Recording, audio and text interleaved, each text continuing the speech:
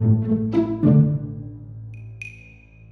the time that Tumblr comes along, one of the key innovations it has is a tagging system, where you can find people who tag themselves by certain kinds of terms or ideas, all across the world and certainly across the United States. And that allows a kind of experimentation, a proliferation of different identity categories that would just have been too marginal and too rare before to actually command sort of enough members to be a real group. Welcome to the Unspeakable Podcast. I'm your host, Megan Daum, or Megan Daum. It's up to you. I'm still thinking about it. If you are someone who follows the current battles over free speech and shifting definitions of liberalism, you are probably familiar with my guest. Yascha Mounk is a political scientist, an author, a podcast host, naturally, and the founder of Persuasion, a digital magazine and community devoted to providing discussion forums about society, politics, and culture. He is the author of several books, including a brand new book, The Identity Trap, a story of ideas and power in our time. That book offers a comprehensive overview of the modern identity movement and its relationship to ideas about social justice. And it traces that movement's origins back to a number of thinkers, including Michel Foucault, and leads us right up to the emergence of Tumblr. In this conversation, we talk about all of that, as well as Yascha's work with Persuasion, his relationship to America — he was born and raised in Germany — and his experience as a professor. He teaches at Johns Hopkins University. If you are a paying subscriber to the Substack for this podcast, you can hear Yascha stay overtime and talk about his feelings about aging. He's 41, spoiler, our mutual feelings about the changing media landscape, and a lot more. So as always, you can go to Megan Daum or Dom.substack.com. That's MEGHANDAUM.substack.com. Become a paying subscriber and you get that bonus content almost every week. And in the meantime, this is for everyone. Here is the main portion of my conversation with Yascha Mounk. Yascha Mounk, welcome to The Unspeakable. Megan, thank you for having me. Your new book, The Identity Trap, does about as comprehensive a job as anything I've seen of tracing the origins of the modern identity movement, what we now call identity politics, some people call wokeism. I'm still trying to find the right word. Your central idea is something called the identity synthesis. So before we kind of back up, and I want to have you talk about why you wrote this book now, explain what you mean by identity synthesis. Yeah, I mean, really, as you were saying just now, you don't quite know what to call this movement, even though you thought a lot about it. And this is a problem in the public conversation, that the only terms we have for this ideology have been sort of so politicized, I think partially deliberately, that you can't have a serious grappling with where these ideas come from, how they would transform society, and whether, in fact, they are a good idea. And so, partially for the purposes of a book, I just wanted to choose a relatively neutral, even boring term, which would allow us to understand these ideas and grapple them in a serious way. And, nowadays, if you say, wokeness, on every second page or on every second sentence, you just sound like a kind of old man shouting at the clouds. And that's yeah, although you would sell a lot of copies, though. So yeah, I might sell more copies, yeah. Now, part of why I then say it's the identity synthesis is two basic ideas. The first is that this is a new set of ideas about identity categories like race, gender, and sexual orientation, which really place identity at the very heart of our culture and politics. And there's something genuinely new about that. It's a genuinely different departure, especially for the political left, where these ideas have now become quite dominant.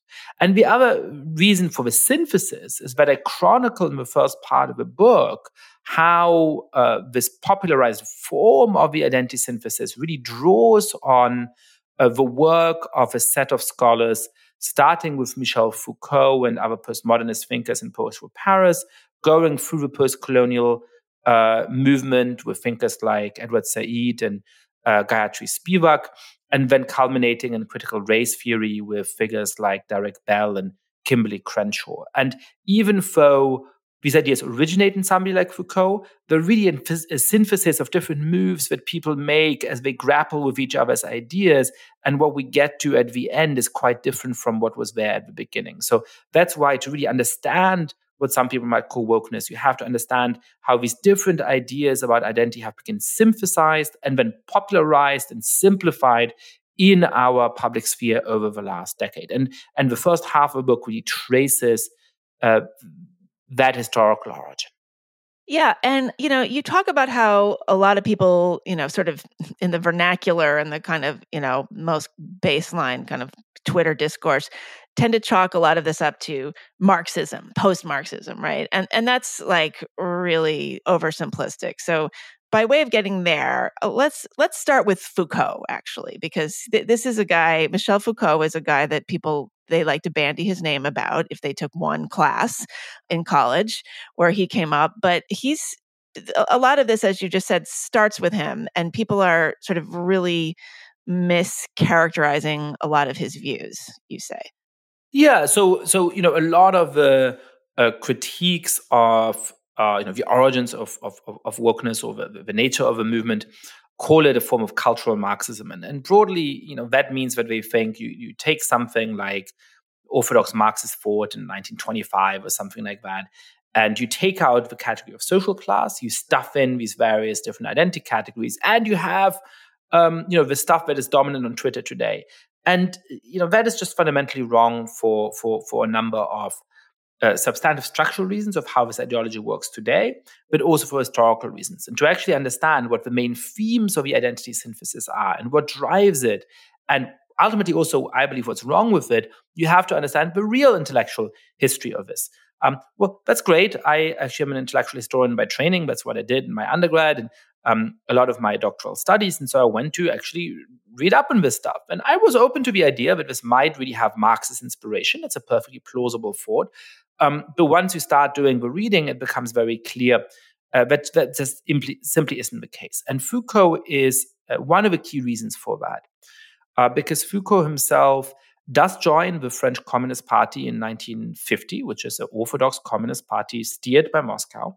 He remains a member of that party for 3 years, but he chafes against it from the beginning. And he leaves it in 1953 in part because the French Communist Party starts to blame Jewish doctors for the death of Joseph Stalin in a kind of obvious smear.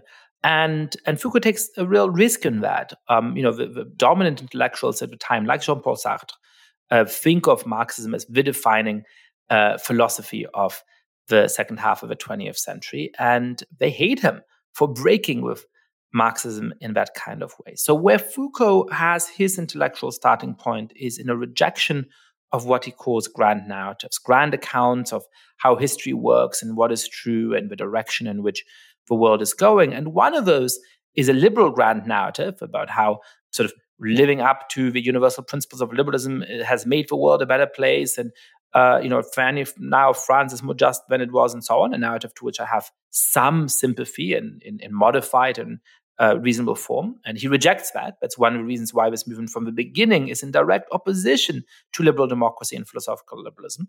But Foucault also rejects another grand narrative, which is that of Marxism, the idea that revolutions, proletarian revolutions are inevitable, and the task of intellectuals is to be the intellectual vanguard fighting to prepare those kinds of revolutions. He rejects that as another grand narrative. Okay, and just so we make sure everybody stays with us, we're going to I want you to sort of walk us through the timeline of this, because we're going to get all the way up to Tumblr, which personally, I just thought that was fascinating. The way that you do this dissection of the Tumblr phenomenon and how that was really the starting point of a lot of the contemporary quote unquote wokeness that we started to see, 2013, 2014 kind of stuff. But way before we get there. So we go from Foucault. Who does he pass the torch to? Yeah, so I've told you so far sort of what Foucault rejects, but in a way what's more important is what he embraces, what he believes, right? And he makes a few important observations that really get the identity synthesis going. Beyond his rejection of the idea of sort of absolute truth and so on, it is the idea that power is exercised by political discourses, right? If you ask a smart high schooler, how does political power work? They'll say, well, there's a president and, a Congress, and they pass laws, and when there's an army and police force, and, they punish you if you don't obey the law and so on, right? So a top-down phenomenon. And someone like Foucault says, no, that's not the most important way that power operates. Power is through these kind of cultural discourses. So, this podcast itself is actually a tool of power in some key ways.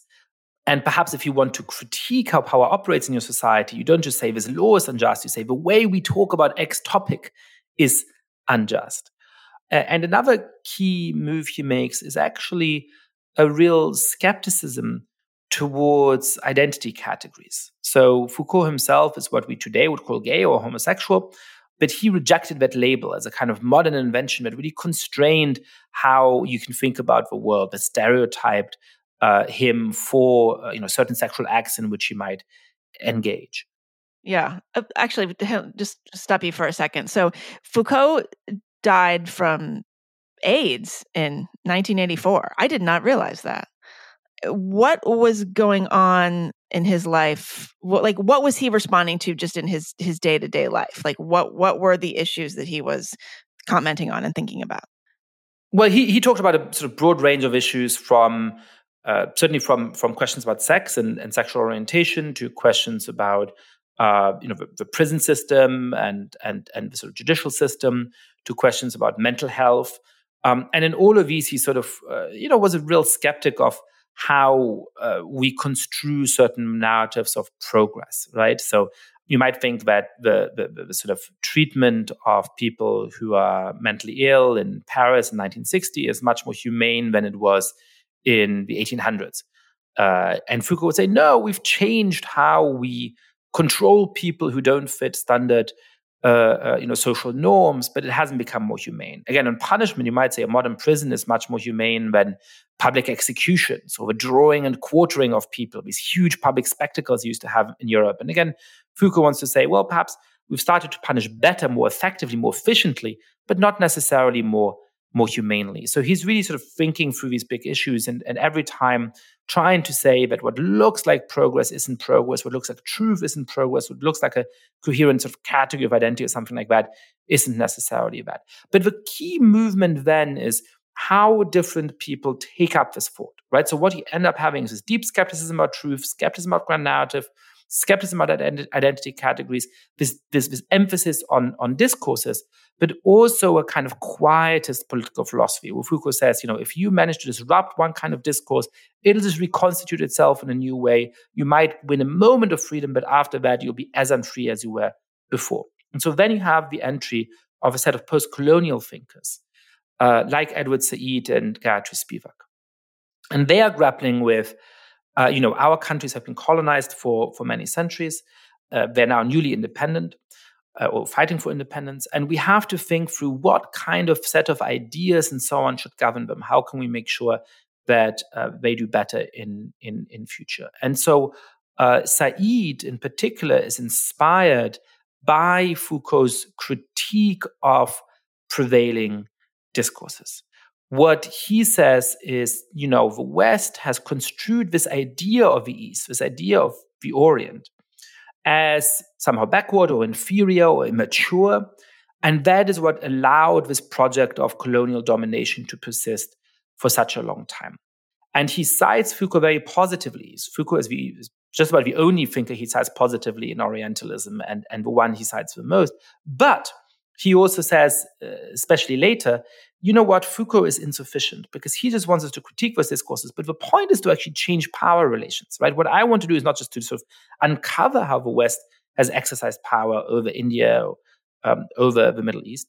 It is to give people in those parts of the world the tools to fight back. And so he creates this kind of politicized form of discourse critique, of discourse analysis, that really becomes the dominant mode of academia, of scholarship in a lot of the humanities, right? And becomes really a core inspiration of social movements today. What it is to be a feminist today, in the minds of many people, is to defend or critique or engage with the Barbie movie and the kind of ways in which it guides social discourses. And how we're going to make progress is by better representation or better framing or better whatever of those kind of cultural issues, right? So this really becomes the fundamental tool in how we think about a lot of those issues today, particularly, but not just on the identitarian left. The other key figure in the post-colonial tradition who's also struggling with how to sort of use and interpret postmodernists like Michel Foucault, as well as Derrida and Deleuze and others, is Gayatri Spivak. Now, Spivak is born in Kolkata in Bengal in India, makes her name by translating and commenting on modern post-structuralist texts. What year was she born? When was she working?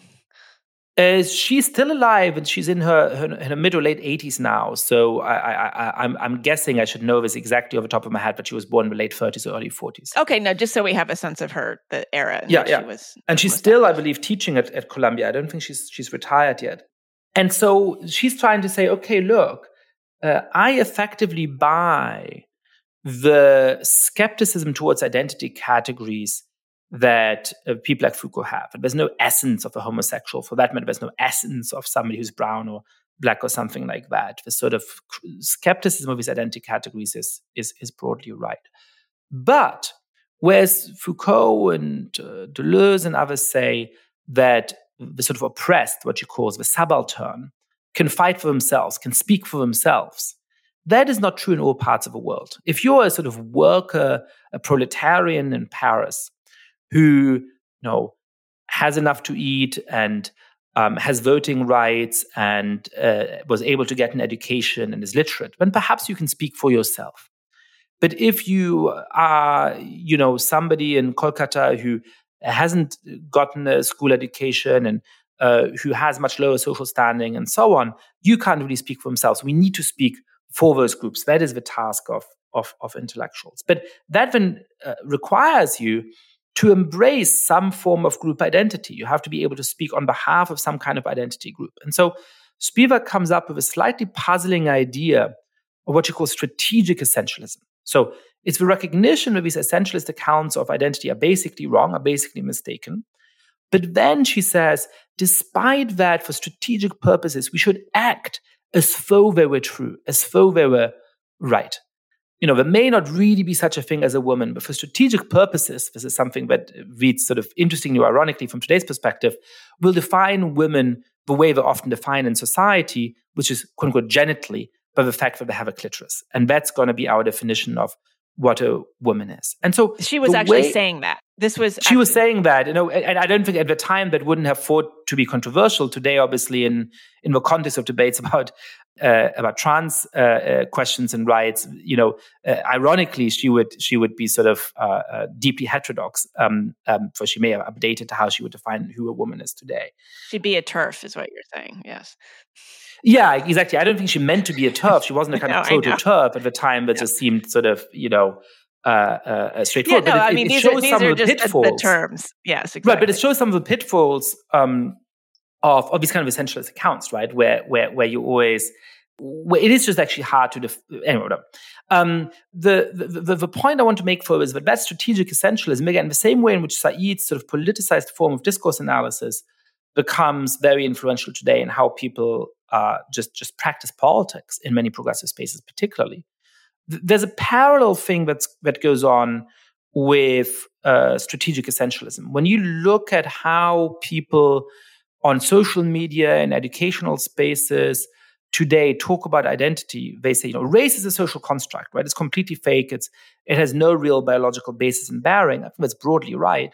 When we say, but in order to be good progressives, you have to lean in to your racial identity. And in fact, in some of the most progressive and elite private schools in the country, from Horace Mann in LA to Sidwell Friends in DC to Dalton in New York, we're going to have these affinity groups where teachers come into the classroom, sometimes for kids as young as 6 or 7 or 8, and say, you're black, you go over there, you're brown, you go over there, you're Asian American, you go over there, you're white, you go over there. And we want you to embrace the quote-unquote right racial identity, because that's what's required for you to be a good progressive activist. And so that is a form of strategic essentialism, right? Race is a social construct, but for all intents and purposes, we're going to be treating it not just as the fundamental category to analyze what's going on in America or the injustice of it persists in America, but also will encourage you to lean into those kind of identities in a way that someone like Foucault would have found to be quite troubling.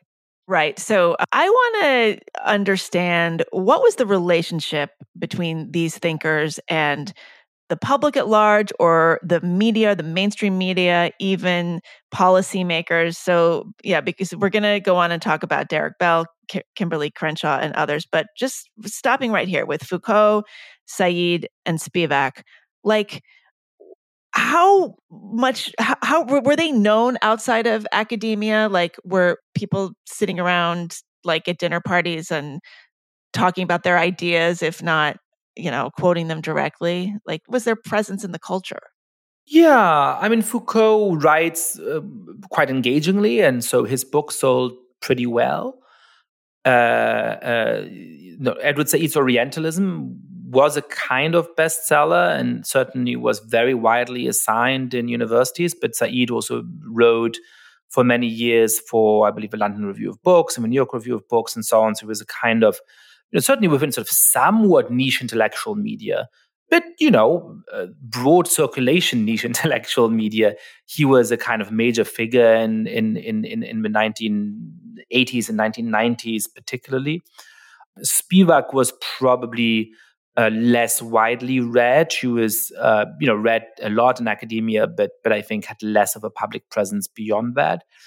So there are certainly people with some amount of public presence and appeal, but they were not number one New York Times bestsellers. They did not, so far as I know about any of them, go on, the Late Show with Stephen Colbert, or whoever would have been at the time. They might Johnny have gone Carson. on Dick Cavett. Well, they probably did. Michel Foucault go on Dick Cavett? I bet he did. I feel like I would have seen that clip if it did exist, but perhaps he did. I don't know. I'm gonna look it up. So yeah, I'm just trying to get a sense of like. So perhaps Dick Cavett, but not David Letterman. Let's of course not. No. But what were the? But what's interesting is that some of their successors, who by the way are much less sophisticated and more influential, but I think less worth taking seriously, like Robin DiAngelo and Ibram X. Kendi, did go on the Late Show of Stephen Colbert and all of those kind of shows over the course of the last year. So there's a very interesting sort of post story about this. Yeah. So, because I want to understand kind of like what the on the ground effects of these thinkers were, because it's such a marked difference between what we see today. So, before social media came along, these ideas were really confined to academia, and maybe there was some kind of policy response. I mean, I guess what I'm trying to get at is like, how relevant were these ideas at the time, compared to now anyway? Well, so perhaps the way to talk about that is to sort of take the next step and talk about critical race theory, which is a intellectual tradition which starts to arise in the 1970s and 1980s, particularly in American law school. It too is in important ways institutionally and intellectually influenced by postmodernism. Critical race theory starts within the sort of sub-discipline, I suppose, of critical legal studies, which is basically an attempt to apply postmodernism to the law. But critical race theorists argue that the sort of postmodern reinterpretation of how the American law operates is not paying enough attention to race. And so hence the term critical race theory. Derek Bell is one of the founding figures in this. He is an NAACP lawyer fighting for and arguing for the desegregation of schools and businesses and other institutions in the American South and beyond in the 1960s. But he starts to think that this is actually a profound mistake. He starts to say that in reality, the way in which desegregation plays out in schools often doesn't actually advance the interests of his clients, who want more immediate remedies and who want better schooling, when some of those schools end up not being all that great. And so he embraces effectively the solution of schools that should be separate but truly equal. He's saying that civil rights lawyers should have been much more open to remedies that sort of channel a little bit more money into local schools, even if they remain segregated between Black schools and non-Black schools. So it's really a very fundamental attack on what he calls the defunct racial equality ideology of the civil rights movement. And part of that is that he says Brown versus Board was not an idealistic ruling to bring American reality more in line with the promises laid out in the Constitution. It was just in the interest of whites. That's what it was always about. And as a result, contemporary America was as racist as it's ever been. He said this until his death in the early 2000s, but America remained as racist at the time as it had been in 1950 or in 1850. The form of racism might have changed a little bit, but it was not more or less racist than it had been in the past. And one of the things you see here is that some people on the right today attack anything that is like as woke. I mean, teaching students about the history of slavery is somehow woke according to them. And that's, of course, absurd.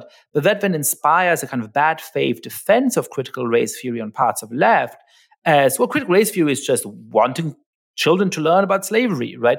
Children learned in American schools about slavery, at least outside of the most conservative areas of the South, before the rise of critical race theory. And critical race theory goes far beyond just wanting to be aware of the serious racial injustices in American history and the American present.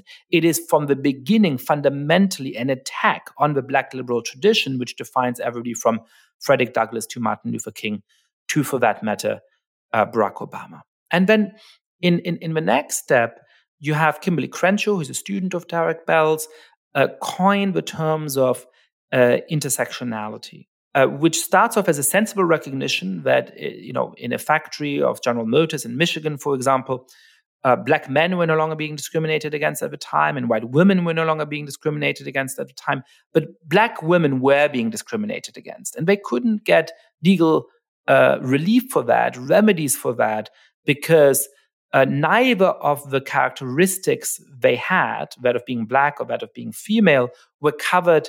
But each of the characteristics they had, that of being Black and that of being female, was covered by civil rights legislation, but not the intersection between those two different things, which actually explained the fact of their discrimination. A perfectly reasonable insight that I think was on the money and helped to reform how American courts think about these issues. But that idea has been radicalized and taken further by many of Crenshaw's interpreters to basically say, if I don't stand at the same intersection as you, for example, because you're a woman and I'm not, I'm incapable of understanding you. There's really just a fundamental barrier in how we're able to communicate. And so you take those themes, and again, you see how today they become very influential. The belief in the permanence of racism and homophobia and all these other kinds of things that is based in Bell's thought. The rejection of any kind of universal value or neutral rule that aims to live up to the equal treatment of people, and the embrace of a society in which how you treat it will be deeply dependent on the group into which you're born. And then the deep skepticism about our ability to have political solidarity with each other on the basis of sharing political ideals, where I have to defer to you because I don't even understand the nature of your oppression. I know I've been going on for a little while, but Megan, the original question you had was, how does the sort of perception of this change in the public with critical race theory? And I wanted to get to Crenshaw because she writes a really interesting paper that is published in, I believe, 2011 or 2012, reflecting on the 30th anniversary of critical race theory. And she says, look, it's wonderful that we have this influential research programs. Some of the leading law schools now have professors who teach critical race theory, and there's all of this scholarly research in other disciplines and other departments of the university as well. And we have these great insights about the world. But it's ultimately a pessimistic article saying, especially with the election of Barack Obama, who rejects the key tenets of critical race theory, the idea that our kinds of thinking might have a broader public purchase is just deeply unrealistic. We will not be able to have real influence beyond the academy and a few small activist spaces. But that then turns out to be deeply wrong over the course of the next 10 years. So as late as 2010, something like Crenshaw, for good reason, is really skeptical, somewhat downhearted, downcast about the amount of influence the tradition has. And it's really in the decade after that it starts to have a tremendous public purchase.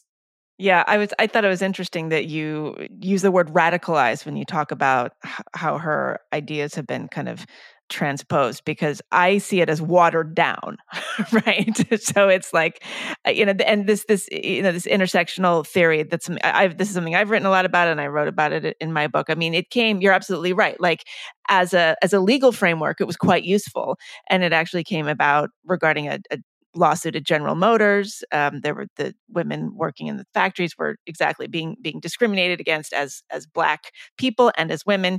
And it somehow it morphed into exactly what you're saying, this kind of ambiguous, ambient kind of like feminism that sort of has this flavor of race consciousness. And it's just very vague. And yeah, it's funny that as recently as 2011, Kimberly Crenshaw was sort of giving up on this ever gaining any traction in the general culture. But yeah, she should have. Yeah, and one sort of the last section of part one of my book is called "Careful What You Wish For," because I think Foucault would hate a lot of what has become of his ideas. The idea of a panopticon, but he's really afraid of this world in which you might always be observed, and because you're afraid of being punished for misbehavior, you self-discipline and anticipatory obedience. You don't even do a thing that might be punished because you're scared of that happening. I think that's sort of a world of Twitter today. Somebody like Spivak comes to disown the term of strategic essentialism because she sees how it's used by the right as well. And she, referring to sort of, or making a pun on tea wallahs who sell tea in the streets of India, she sort of complains about the identity wallahs at American universities that are really humorless about these kinds of things and impose this kind of orthodoxy.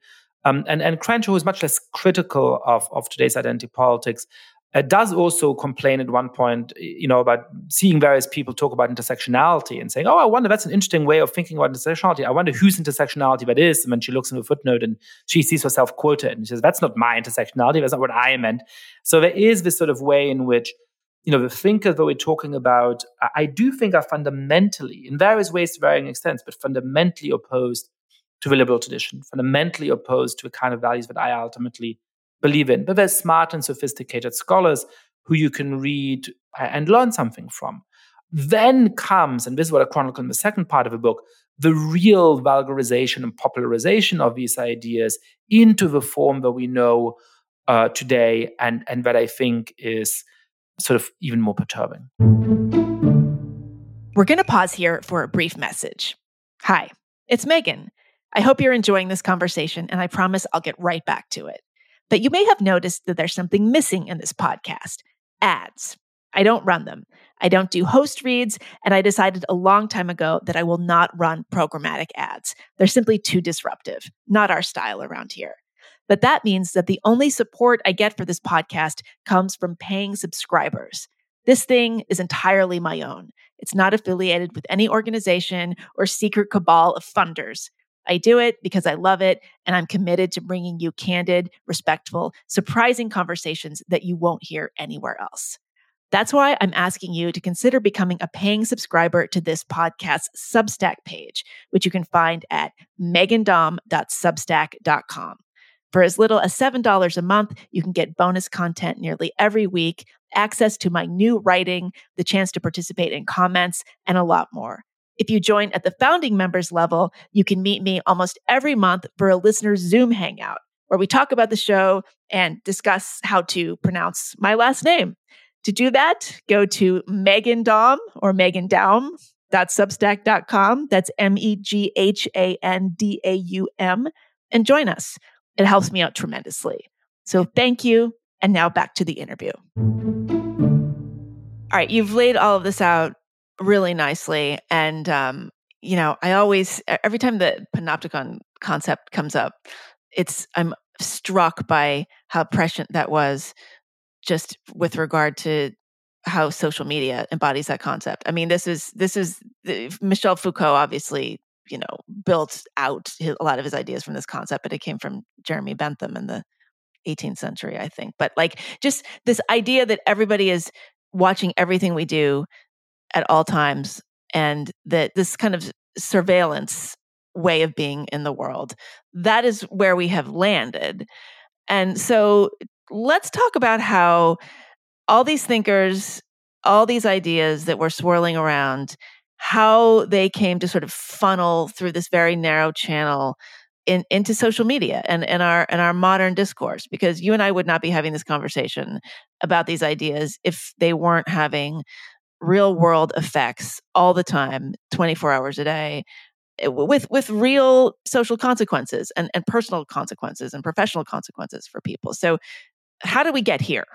Yeah. And so, if so far we've talked to basically part one of my book, which is now, where do these ideas actually come from? What is the real sort of intellectual academic origin of them?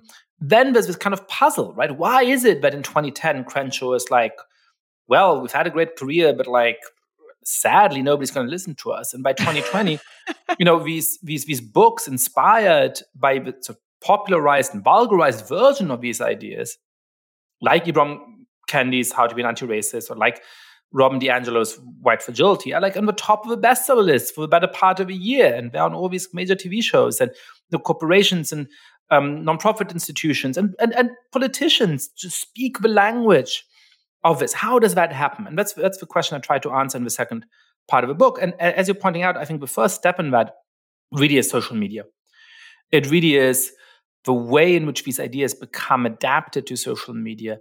And in particular, the way in which social media, which was meant to connect us to people who are far away, to see what we have in common with those who, are very different from us, actually incentivizes people to double down on identity in all kinds of ways. And Tumblr, as you mentioned, is one of the early platforms on which that happens, which actually, in that sense, I think was more important than Facebook or Twitter.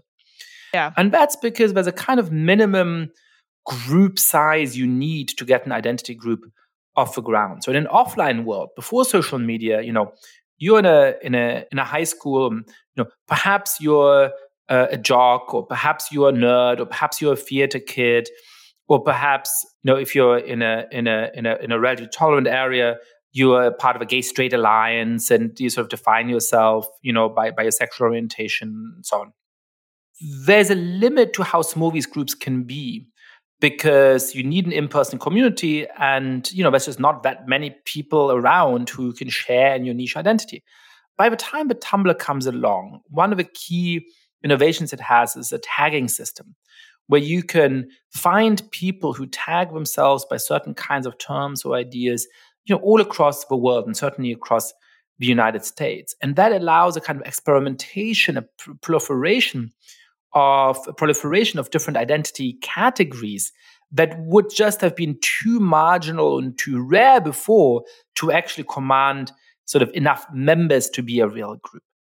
And so in Tumblr, you start to have all of this experimentation, for example, with new kind of gender identities that really take off over the course of the next 10 years, but also other kinds of racial and so on identifications.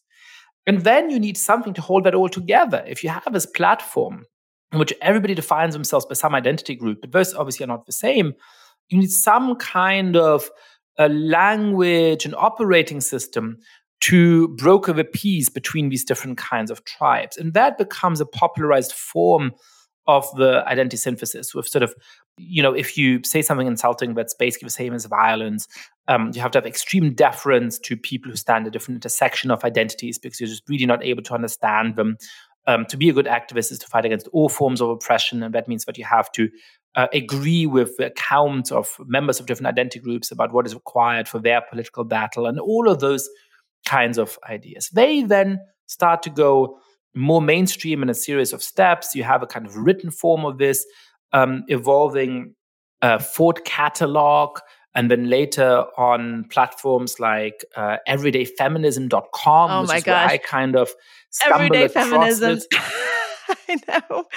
I want to stop you for a second here, because I want people to really remember what Tumblr was like, or if they didn't experience it at a time, like get a sense of this. So you quote Catherine D, who's a culture writer who's talked a lot about Tumblr and written about it a lot. She's really smart and interesting person. So I just want to quote, because I think she sums this up pretty concisely. She says, Tumblr became a place for people to fantasize and build upon ideas about real identities. Most of the people involved had little lived experience as these identities. Okay, and these were kids mostly, right? Teenagers, is that fair to say? So yeah, I think the main user base was teenagers, perhaps some people in the early 20s. Yeah, and maybe girls in particular. So you write, as this culture came into its own, Tumblr developed wondrously protean properties. A heartfelt manifesto or even a casual joke could become the kernel of an entirely new identity. Tumblr was where new ways of describing one's own sexual orientation, like demisexual, new ways of referring to one's ethnic identity, like Latinx, and new ways of thinking about one's gender, like Libra gender. And that was the first time I'd heard that, first reached a large audience. And so I just think that you did a really nice job of summing that up. So let's just, remember, people, that's what was going on Tumblr. Yeah, I mean, it is kind of amazing to dive back into these materials because I was sort of conscious of them at the time. I was actually on Tumblr with some really boring blog about European politics, but I sort of, as a result, I kind of knew the platform. It was just the easiest way to publish when you were a nobody at the time, But it's interesting to go back to those things. I mean, I find sort of the content on everydayfeminism.com that I stumbled upon in sort of early 2015, I think, to be really telling in that way as well, because I sort of recognized some of these themes from the more sophisticated treatments of them that I'd seen in seminar rooms and so on as a PhD student. But now suddenly they were sort of memified, in a kind of BuzzFeed form, which I sort of recognized, wow, this can actually, spread in a new kind of way. So, people of color can't cure your racism, but here are 5 things you can do instead. 4 thoughts for your yoga teacher who thinks appropriation is fun. You call it professionalism. I call it oppression in a 3-piece suit. I think the best of them is, so you're a breast man. Here are 3 reasons that could be sexist. And so you see how it's like The Onion. I mean, you can't but by 2015, I think everybody was pretty hip to what was going on. But like, if that had been published in 2010, it would have been like on a satirical site. Like, it really would have. Right. And even in 2015, I think this stuff had not, was not yet publishable in the New York Times.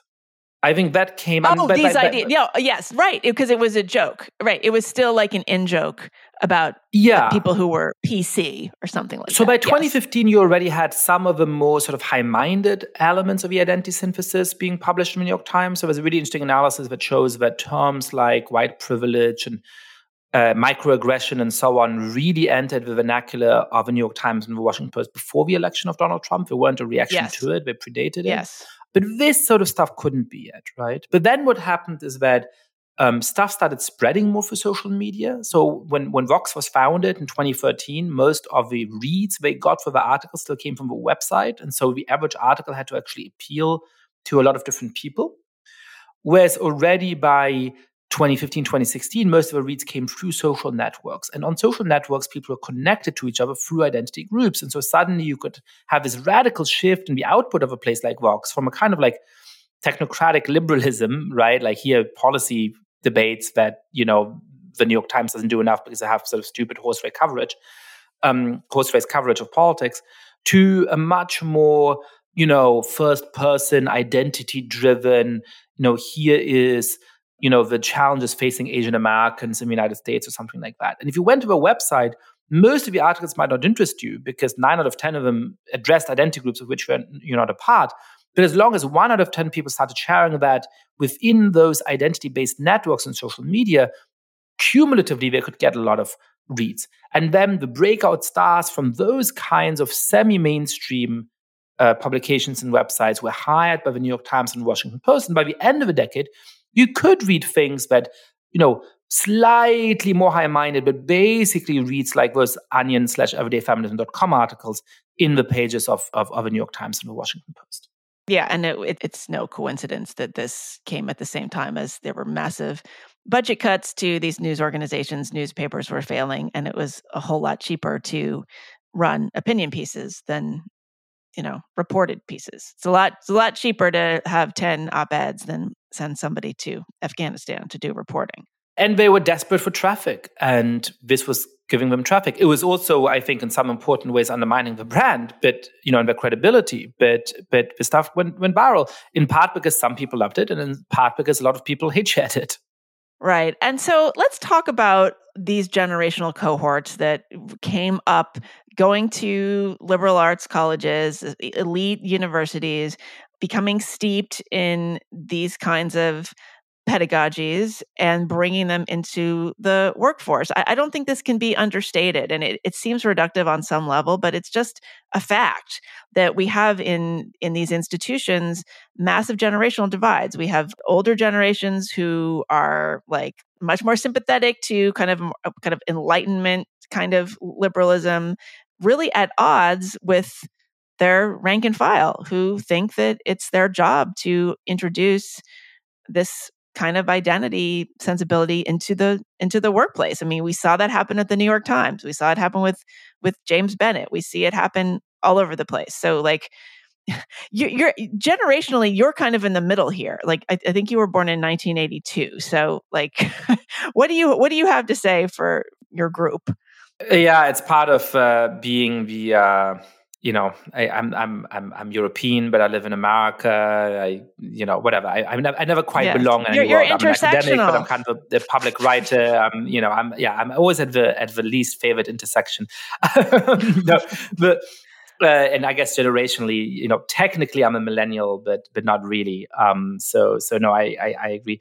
But yeah, look, this is a key mechanism that sort of ran in parallel to the creation of this popularized idea of the identity synthesis, which then really becomes crystallized in the thought of people like Kendi and D'Angelo. And then in parallel with that, all these people have been steeped in these ideas in fancy college campuses, from faculty and courses they take, but also from the administrators that really impose them in various trainings. They go out and fan out into the workforce. And I call this sort of slightly jokingly the short march through the institutions. There's an idea that Rudi Dutschke, student activist, had in the early 1970s in Germany, go and take jobs in these mainstream institutions and, take them over from the inside and perhaps sabotage them. That's not what people do deliberately. This is not a student in 2010 saying, I'm going to join Google in order to make Google quote unquote woke. But, they're steeped in these ideas in college. And then in great numbers, they enter these institutions and they use the internal mechanisms of employee activism to ask pointed questions when there's town halls, to push back against things that they don't like on Slack, to use the fact that these ideas have become much more mainstream in order to plant stories and mainstream media outlets sometimes that CEOs start to be very worried about over the course of the 2010s, right? And that becomes particularly influential in institutions that share three attributes. Number one, that they overproportionally hire young people or people from sort of elite college campuses where these ideas are more prevalent. Is that were they hiring young people at higher rates than in the past? No, I think it's about I think it's about a tipping point of how prevalent these ideas come to be on campus. So, okay. In 1995, you might encounter them a little bit, but they're still quite marginal, even within university campuses. And it was only that, right, exactly. It was only the humanities majors. Yes, exactly. It was exactly. By 2010, they become much more prevalent. And so at that time, if you're a humanities major, you're likely deeply steeped in these ideas. But even if you're not, everything you learn about the humanities and the social sciences, or a lot of what you learn about the humanities and social sciences, might be in this vein, when you have distribution requirements, right, in a liberal arts education. So even an engineering major might be influenced by these things. In fact, the engineering major might be even more influenced by these things, because rather than having a more sophisticated, deeper engagement with these ideas, they only get the superficial part of it. And there's a huge growth of a bureaucratic state within universities, right? I mean, the influence of administrators over campus life just explodes from 1990 to 2010. And we know that those administrators are way more left-leaning than faculty members even. So that's, I think, really? one of the sort of... Yeah. And so, I mean, even when you ask about questions like free speech and so on, faculty members are left-leaning by something like 6 or 7 to 1, administrators are left leaning by like 19 or 20 to 1. And they're also more specifically likely to embrace supposedly left-wing ideas that are in conflict with liberalism, like a rejection of free speech. Oh, is that because they like went to like teachers' colleges and they have their field is education? Like, why is that? Yeah, I mean, I think, look, if you're a faculty member, you're hired for some form of scholarly output and expertise. And in some fields, that may come with an ideological litmus test. But in other fields, it won't, right? I mean, if you're hired as a chemistry professor, really, your ability to publish in specialized journals in chemistry is the main consideration. And as long as you haven't made yourself unpopular by saying verboten things on Twitter, that's going to lead to your hiring. Now, you're in a very progressive milieu, so you're likely to be progressive, but you're not selected for your progressivism. I do think that at this point, to be hired in any kind of position of responsibility as an administrator in American campuses, you have to very proactively pay lip service to progressive orthodoxy. So part of it is hiring, part of it may be other kinds of selection mechanisms as to who becomes an administrator versus a professor. I'm not quite sure that I can fully explain it. Okay, that's so interesting. I really never put that together. I just always assumed that administrators were like professors who got promoted or something. I don't know. I never thought about it, kind of like going from a lawyer to a judge, but okay. Well, that may be true of the most prestigious administrators. So university presidents usually used to be tenured professors. But at this point, just there's more administrators than faculty members. And the great majority of them do not hold PhDs. Right. And they certainly were never professors. Yeah. Okay. And going back to this workplace dynamic. So this is another thing I never really fully teased out. So it sounds like in the past, you've always had young people being radicalized. I mean, we had the hippie movement. We had all those people, free love, and then they went into the workplace and reality hit them in the face and they became yuppies in the 80s, right? So maybe is the difference that because we have these social media channels and there are all these levers for very young people to pull in the workplace, that they don't have that experience of just having to get with a program and do what's necessary to get the work done and get their paycheck. Like they actually have an enormous amount of power that is unprecedented. Yeah, so there's a few different disanalogies that are interesting. One of them is that I think just the share of young employees who are deeply steeped in these ideas is just much higher. I just don't think that there was, there was a cohort of ultra-leftist students in the 1960s who was obviously very influential. But, most of the courses that were taught would not have agreed with the core ideas. Right. And so I think it's sort of the proportions are a little bit different. Another very important thing, I think, is that there always used to be an establishment. I mean, part of what used to be fun about being left-wing is that you're rebelling against an establishment that disagrees with you. And there's perhaps something healthy about that dynamic, right? An instinctively conservative establishment. There's many things wrong with the establishment in America of the 1960s, but an instinctively sort of an establishment says, well, let's hold on to some of the good things in our institutions, and then young people coming in and saying, but here's what's unjust, and let's fix those things.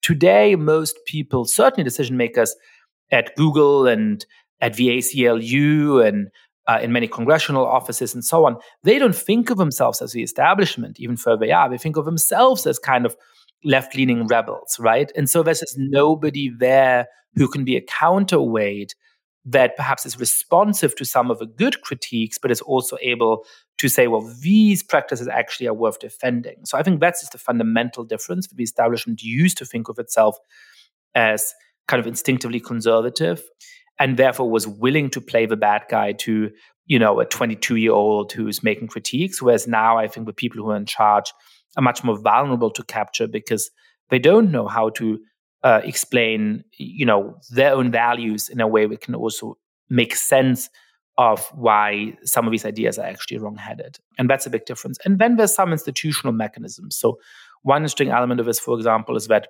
you have a real change in how diversity trainings operate. And they go from a kind of common humanity approach saying, hey, don't be prejudiced against each other. You have a lot in common. You must treat each other with respect. If not, you might have legal trouble.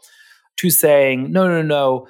you're really deeply defined by the identity group from which you're from, and all of you are actually racist. And even Coca-Cola starts to have these trainings inspired by Robin DiAngelo, in which one of the slides reads, ways to be less white, right? But once some corporations take those kinds of things on board, there's a legal reality where an effective defense against a racial discrimination lawsuit, for example, is to say that you engage in the same kind of precautionary practices as key industry competitors or key industry peers. And so once one kind of company embraces some of those ideas internally, it becomes a legal risk for other companies not to follow suit. Mm-hmm. Okay. So have you brought us up to the present moment now? Is this the part where you say, here's what we can do about it? Other than subscribe to people's Substacks and listen to their podcasts?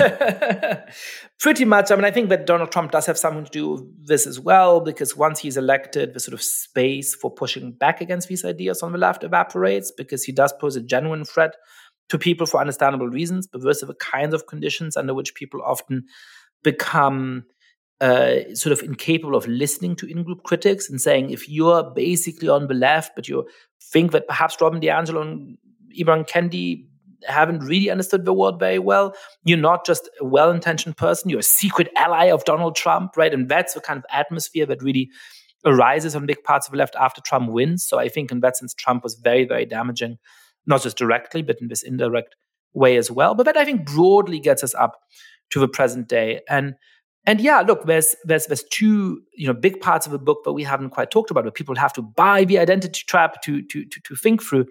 But one of them is looking at the main applications of these ideas to everything from cultural appropriation to free speech, to standpoint theory, to the sort of progressive separatism we now see in many educational spaces. Now, really walk readers through why these powerful ideas that are so shaping of our institutions today are deeply misguided, and why they will actually make it harder to build a just society, to overcome injustice, and to pursue the kinds of goals that we should have as individuals and as a society more broadly. And the other is to really try to formulate how people who believe in the basic values of liberal democracy should respond to this critique. Because what I think is missing so often in conversations today is that ability to say, hey, that stuff on the left really is misguided, really is going wrong. But you know what? The solution is not to agree with Ron DeSantis about banning certain forms of instruction in public schools or even public universities. In his case, it's not to give up on liberalism and become a kind of reactionary on the right. There are forms of really principled, long-standing philosophical liberalism that have allowed us to make giant progress towards a more just country and a more just world, even for obviously serious injustices remain. And we need to double down on those in order to build a better country. Speaking of that, you have been at the forefront of people who are trying to forge new and wider paths. You started Persuasion almost exactly 3 years ago, the summer of 2020, when everybody started their podcast, myself included. You were a signer of the Harper's Letter. You were very vocal. You were one of the people who was talking very publicly about why you signed it. You had debates with people who somehow thought that the Harper's Letter was some kind of Nazi dog whistle. That was always confusing to me. I guess, Nazis historically have always said, we want more of a culture of free speech. That's exactly what Nazis have always said. No, /S for sarcasm. I know, and I don't mean to be, well, here's the thing about the Harper's Letter, and I don't want to, I'm more interested in talking about Persuasion, but it was so, I was also a signatory. It was an open letter about free speech and debate. It appeared in the magazine of Harper's Magazine in 2020. It was pretty anodyne in my view. It was just a statement about expressing a discomfort with the way things were going in the political and public and cultural discourse, signed by about 150 artists and thinkers and others. And the response to those who opposed it or kind of claimed they opposed it or just were wanting to take the position of opposing it was that it was just a kind of temper tantrum about cancel culture. I'm curious how one responds to that. How did you respond to that? Well, I mean, part of that was to do some reporting to show that, particularly in that moment, there really were unfair,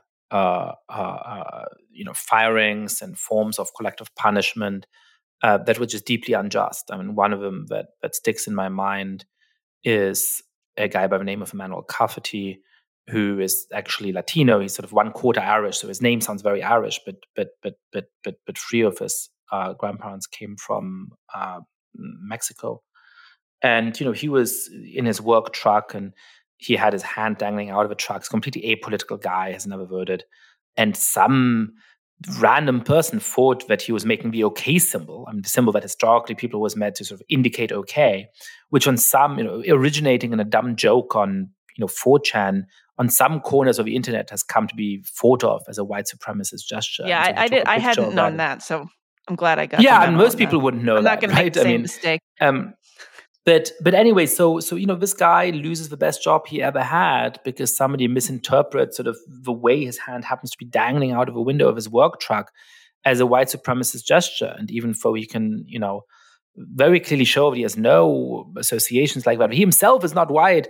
This public utility company is actually publicly owned, fires him from job. So part of it is to say, look, this is not helping to build a better society. And by the way, it's driving people into the arms of people like Donald Trump that generally are a danger to an inclusive democracy like the United States. So that's one kind of answer. But the other answer is just, I'm surprised how quickly the left has given up on the value of free speech and not just denies that there are limitations to the extent to which we can actually speak our minds in America.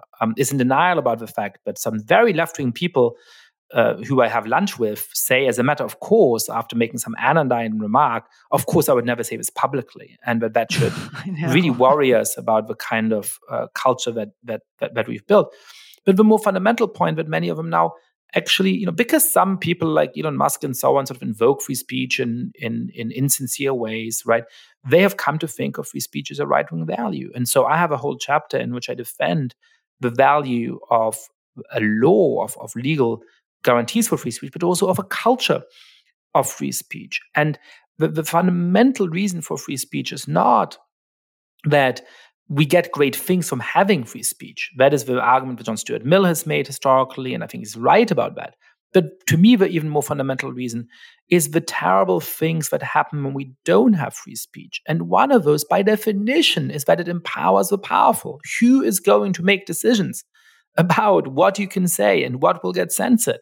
It's not going to be the dean of Smith College. That might be true on the campus of Smith College. But in the much more important national playground, it's not going to be the people who are themselves super, super progressive. It is often going to people who already have a lot of power and who deeply disagree with the left and with progressives. And that is, again, Frederick Douglass called free speech the dread of tyrants because of that recognition. Free speech was always the tool of last resort for the people who are weak and vulnerable and genuinely marginalized in society. And so to think that people who care about free speech, who care about sustaining a culture of free speech, who want to make sure that people can keep their jobs and their livelihoods, even if they happen to offend their boss, but they are somehow on the side of a dominant rather than on the side of vulnerable, is just, I think, a profound misunderstanding of the role that free speech has historically played in allowing us to right the genuine injustices, of American history and the history of other democracies. So tell us about Persuasion. This is a platform. It's a direct response to everything you just described. It's a podcast. It's an online journal. It's a community. My understanding is that you were thinking about this long before the pandemic or summer of 2020 or anything like that. So what were the germs of that project? Yeah, I mean, the germs of a project is that, I'm a philosophical liberal. And I defend the ability of philosophical liberalism to take seriously things like discrimination of minority groups and guide a way towards a better future in this book. That's all in part 4. But I also started to recognize with the rise of left-wing populism like that of Hugo Chavez in Venezuela, but particularly right-wing populism like Trump in the United States and Modi in India and Erdogan in Turkey and Kaczynski in Poland, that these values which we've taken for granted in many relatively stable democracies for a very long time were now under very significant attack. And that there was time to have institutions that are explicitly devoted towards defending those liberal values against post-liberal adversaries on the left and also on the right. And precisely because we've sort of taken for granted for so long that these kind of values would at some level be the operating system of institutions like Harvard University or like the New York Times or like major think tanks in the United States, there's not really any fighting magazine or fighting institutions that are really devoted to defending them. And so, when I saw just how embattled these basic liberal norms and ideas and practices were, I sort of pulled the trigger on founding this magazine, this community. And it's been wonderful. I mean, we have many tens of thousands of subscribers. We try to provide orientation in a world and for people who are concerned about all the things that this conversation has been about, but who also think that post-liberals on the right, like Ron DeSantis or their intellectual supporters, really get something profoundly wrong about how to build a more free and tolerant society. And I think we're making a small contribution to reinventing liberalism for the 21st century, for making it a vibrant set of ideas and principles which can guide us to shore in pretty choppy waters. Yeah. What is it like for you as a professor to be involved in this kind of thing? Are you're a professor at Johns Hopkins? As far as I know, you don't have the kind of dissident stink on you the way some others might, rightly or wrongly. Like, are you seen as a kind of renegade or dangerous figure? Are you a hero? Like, what is it like being in an academic setting while also engaging in these pursuits? I've been very lucky so far. I have had a few unpleasant experiences or unpleasant moments with, but I there's been no sort of concerted attempt to cancel me, and I have a very nice job. And one of the things that I always say is that the kids are all right in the sense that their assumptions are much more deeply steeped in the identity synthesis than mine. And I think that, some of the things that they've been taught in our courses as the objective truth is actually wrong. They haven't really been given the means, the materials to question those things. But they are, if you create the right kind of atmosphere in the classroom, also very open to discussing and debating these ideas. I actually assigned parts of this book in a course. I was reluctant to assign my own reading. But I thought I'd do that as an experiment. I didn't make them buy the book. It was, free for them. And I obviously also assigned many of the texts that disagree with me, right? So I assigned Derek Bell and Kimberly Crenshaw and a bunch of people saying that cultural appropriation is under all circumstances a bad thing, or people criticizing free speech, as well as, critiques of those texts. And in that circumstance, students were very willing to and very grateful to actually engage with these ideas in a serious and open-minded way. But you certainly feel where the power lies in these kinds of institutions today. You see it in the classroom, where students are very willing to engage as long as there isn't one or two students who share an intersection of two attitudes, which is one, to be very, very far left on these kind of identity issues, but two, more importantly, that they don't have very nice personalities, and students know that they're willing That's to the worst kind distort, of intersection. Right. That they're willing to distort what they might have said in the classroom and sort of shame them afterwards in social media and take out of context things they said. And then you really have trouble having this conversation. Students are very afraid of the social sanctions that they might face under those circumstances. But it doesn't usually happen, but I have had it happen, and students explain to me that's why we're reluctant to talk in those situations. And of course, I feel it a little bit academically in the sense that, when parts of the MAGA crowd send me, nasty threats and emails or nasty tweets, because I criticize people like Donald Trump. It's not very pleasant, but I never worry that, my dean is somehow going to reprimand me because No, some you'll MAGA get idiots. promoted. Exactly. But when I, upset people who disagree with me from the left, I feel the social opprobrium, and I do worry about potential consequences in a rather different way. Yeah, well, that's the thing, too, that always frustrates me when people say, oh, well, why are you complaining about the censoriousness of the left when the right is so much worse? I mean, the obvious answer is that if you are on the left or even in the center and the MAGA right goes after you, that only increases your bona fides, right? I mean, and vice versa, right? I mean, in exactly thing. the same way, if your job is with Turning Point USA or something like that, you can't afford to upset the MAGA crowd. But right.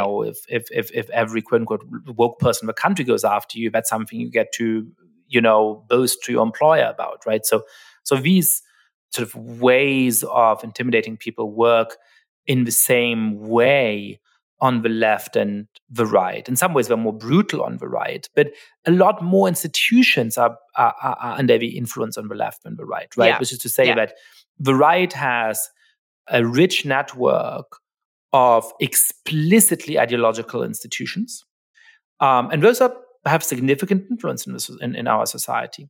But what the left has on top of these, it has a little bit less of that perhaps, but it has all of these institutions where, to all intents and purposes, even for the ideologically neutral on paper, the governing ideology is left-leaning. And so, Johns Hopkins University is politically neutral as an entity, right? It's a 501c3. It's not supposed to have a kind of political purpose in that sense. But certainly in my context, I'm, worried about consolation attempts from the left, potentially. Again, I'm not saying that this has happened to me or that I'm sort of deeply traumatized or anything like that. But I'm aware that could become very dangerous to me, whereas attempts to cancel me from the right simply don't apply to me in the same kind of way. It might be different if you're a professor at the University of Florida right now. And that's one of the reasons why I'm no more sympathetic to Ron DeSantis than I am to some of those cancelers on the left. Yeah. Well, Yascha, I'm going to keep you for a little overtime. We're going to talk about what we often talk about here, which is how you feel about being the age that you are. And we're going to talk about happiness and just whether or not things get better. But before we do that, I guess I'm curious, as you've thought about this stuff and, been really deeply engaged in all of these issues, do you have thoughts about the sort of immediate political future for this country, the election, anything like that? Or maybe you have no thoughts. It hasn't even occurred to you. But I've never thought about it. I mean, I've been writing, and I like to say that I'm a democracy hipster. I was worried about the doom of democracy before it was cool. And, yes. I sort of, a lot of my writing has been on this stuff. Look, I'm worried. I mean, I think that barring unforeseen circumstances, Donald Trump is going to be the 2024 presidential nominee for the Republican Party. I think it is, I have no hesitation about who I will personally vote for. I think it is very, very obvious that Joe Biden has been a more responsible president and led a more decent administration than Donald Trump has, or Donald Trump would in the future, because I think a second administration would, for a number of reasons, be worse than the first. Yeah. But I don't have great confidence that Biden will beat Trump, and that is because he too has some weaknesses. I mean, he's visibly, physically and visibly mentally old. His vice president is less popular than he is, and he's not particularly popular.